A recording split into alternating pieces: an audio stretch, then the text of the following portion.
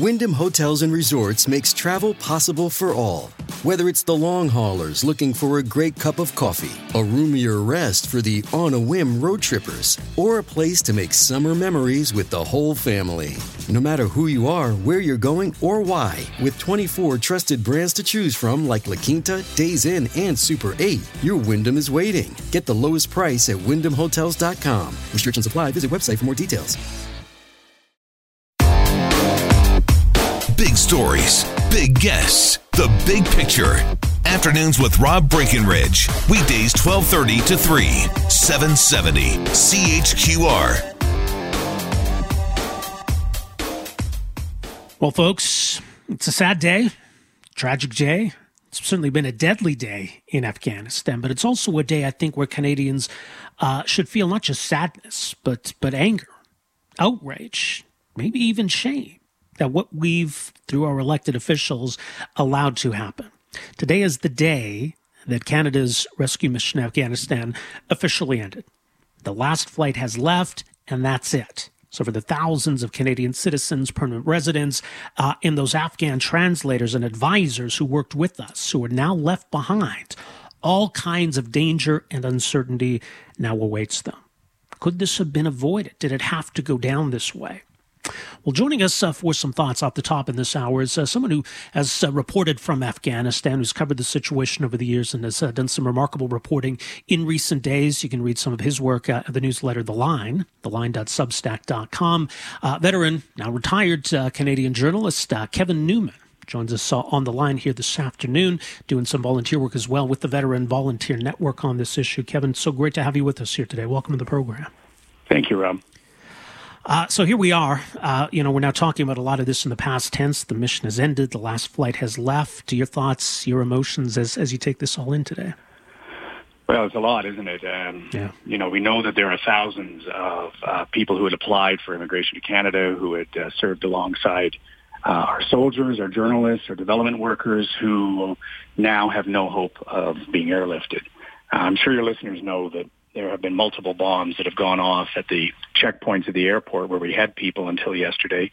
The Canadian government had told them to leave because there was, I guess, rumors of an attack, and we don't know whether any of those applicants were still around the airport when the bombs went off. We're trying to get in touch with them, but it's really hard. It's a chaotic situation. So, there's a lot of very tense, upset people in Canada who have been holding the hands of these Afghans, trying to help them through what's been a Byzantine paperwork process and lots of disappointment, and I would even say an element of cruelty to the way they've been handled. And those people who have no hope of being airlifted now, it's not clear that they'll be able to leave en masse on foot. They're in hiding. They're trying to rest up, I guess, and we don't know what fate they face now. No, we don't. And I mean, you allude to part of this. Look, it at some level it would make sense to have the government coordinating with NGOs and volunteer groups and, people on the ground in Afghanistan, enlisting everybody to make this work. But it just feels like it's those groups that have been doing a lot of the heavy lifting here. And what we've got from the government has just been not enough in terms of commitment, resources, and too much in the way of red tape and confusion. Is that fair? Yeah.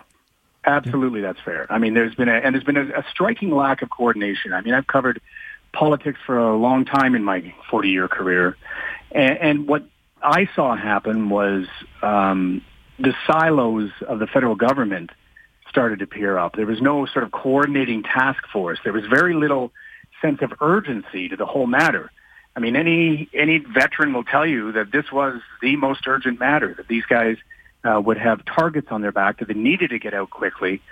But for weeks and weeks, there was no immigration path for them to come out, knowing that their lives were in danger. It was only a month ago that the government created that path, and it was so bogged down in paperwork and absurdities for people who are on the run in a country with spotty, if any, internet, that it delayed them getting out. Their process delayed it. And other countries were there sooner. They were there faster.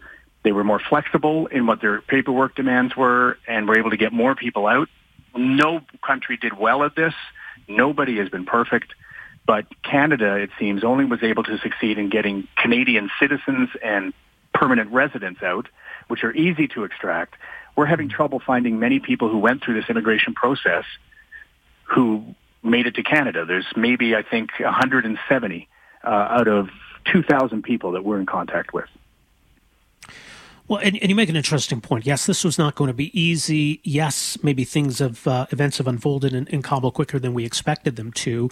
But at the same time, we can look to what other countries have done. I mean, part of your reporting, you talk about, the way France responded. Tell us a bit about, the path that France took in responding here, maybe what we could have taken from that.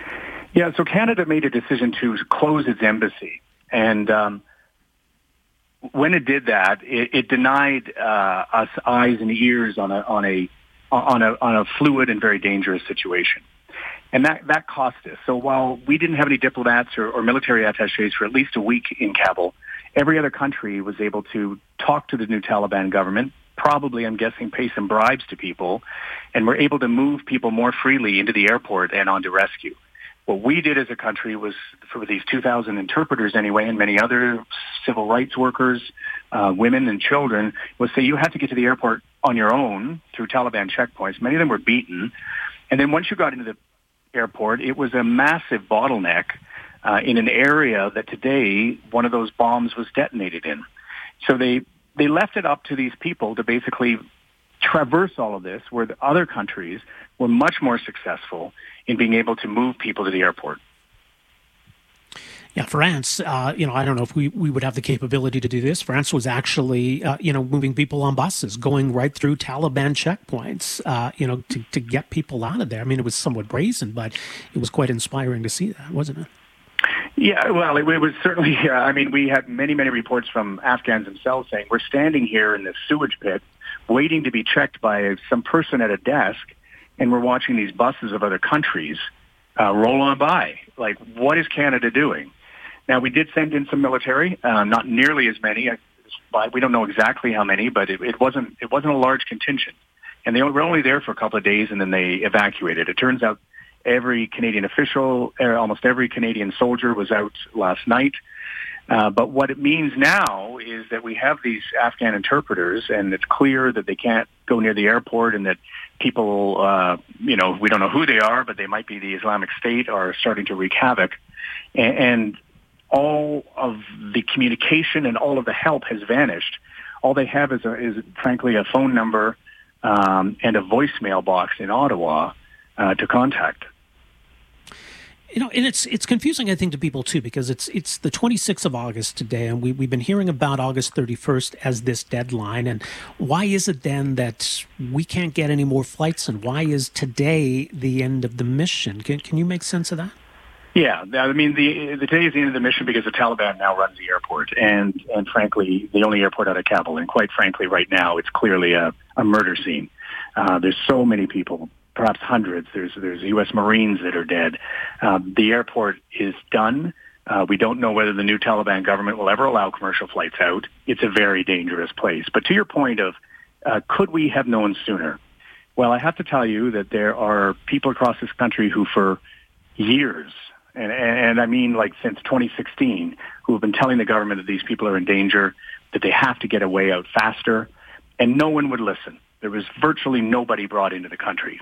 A month ago, finally enough people cared about this in the government, and they created a program. But to say that the plight of these two interpreters was a surprise, that it was, a surprise that we had an obligation to them and didn't bring them out, that's just simply not the case. Many, many Canadians were telling them, please help these people, and no one did. We didn't. So, yeah, I mean, that feeling of betrayal, I'm sure at some level, or just that, that feeling of emptiness and not knowing what next, not knowing where to go. I mean, I assume there will still be some efforts. There's been talk maybe of getting people to land border crossings. But again, I don't know. Can these people trust what Canadians are telling them? Well, here's the problem is that, like, the land borders are not open. It's COVID. No, exactly. So right now, nobody is leaving Afghanistan. They are sincerely trapped. Now, maybe the new government there will provide some sort of overland route for people that want to go. But right now, we don't know that. We don't even know what the new government is comprised of. So the best advice that our group has been offering to the hundreds of people that we're hearing from all the time on WhatsApp, I mean, we've all had close relationships trying to guide these people through this because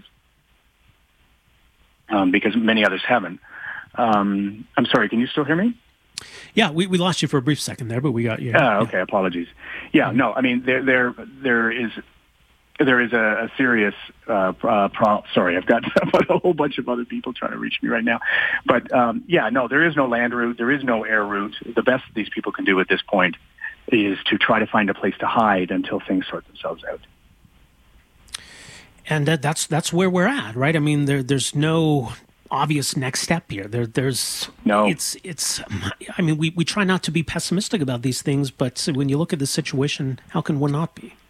No, I mean, we all like to hope that there's a better tomorrow, but I can't honestly say that there will be a better tomorrow. I mean, there's a very good chance that the people that we've been watching and trying to help through this process for 2 months will be murdered.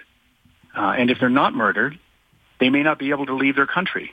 And these aren't just interpreters. These are their families too. These are women and people who have been brought up the last 20 years since before the last time the Taliban ruled. So no, they're as I sit here, I know I sound incredibly downtrodden, and I am, but I don't know what to tell you. They're right now they're trapped in a country with people that are trying to kill them, and I don't know where it goes from here. Yes, we shall see, I guess. Kevin, we'll leave it there. Thanks so much for making some time for us here, and we'll perhaps talk again. But thanks. All right, thanks, Rob. It. All the best, Kevin. Bye-bye. There you go. That's veteran journalist Kevin Newman, who's been doing some important work on this, also working with the Veteran Volunteer Network to try to help these people. So, yeah, as we said earlier, these grassroots organizations have been doing so much incredible work, and really they've been filling a void that shouldn't be there in the first place. So the government was late to the table and came to the table with all of the bureaucratic red tape maybe we've come to expect from any sort of Canadian response to anything. But in this situation, that may prove fatal. So we were late to the table. The response just wasn't enough. So we needed a better response. We needed a streamlined response, and we needed it a lot sooner than we got it. And that's the takeaway. As much as the government's going to try to put a positive spin on this, there sadly isn't one. Okay, we'll take a time out here. We're going to also hear later in this hour veteran journalist and, of course, Radio Network talk show host Roy Green, and we'll get his thoughts on the situation in Afghanistan. I know he's been covering it extensively over the last several months, and a couple other things to chat about with Roy. We'll have some time for your calls in this hour. You can reach us in Edmonton, 780-496-0063, in Calgary, 403-974-8255. Back with more right after this.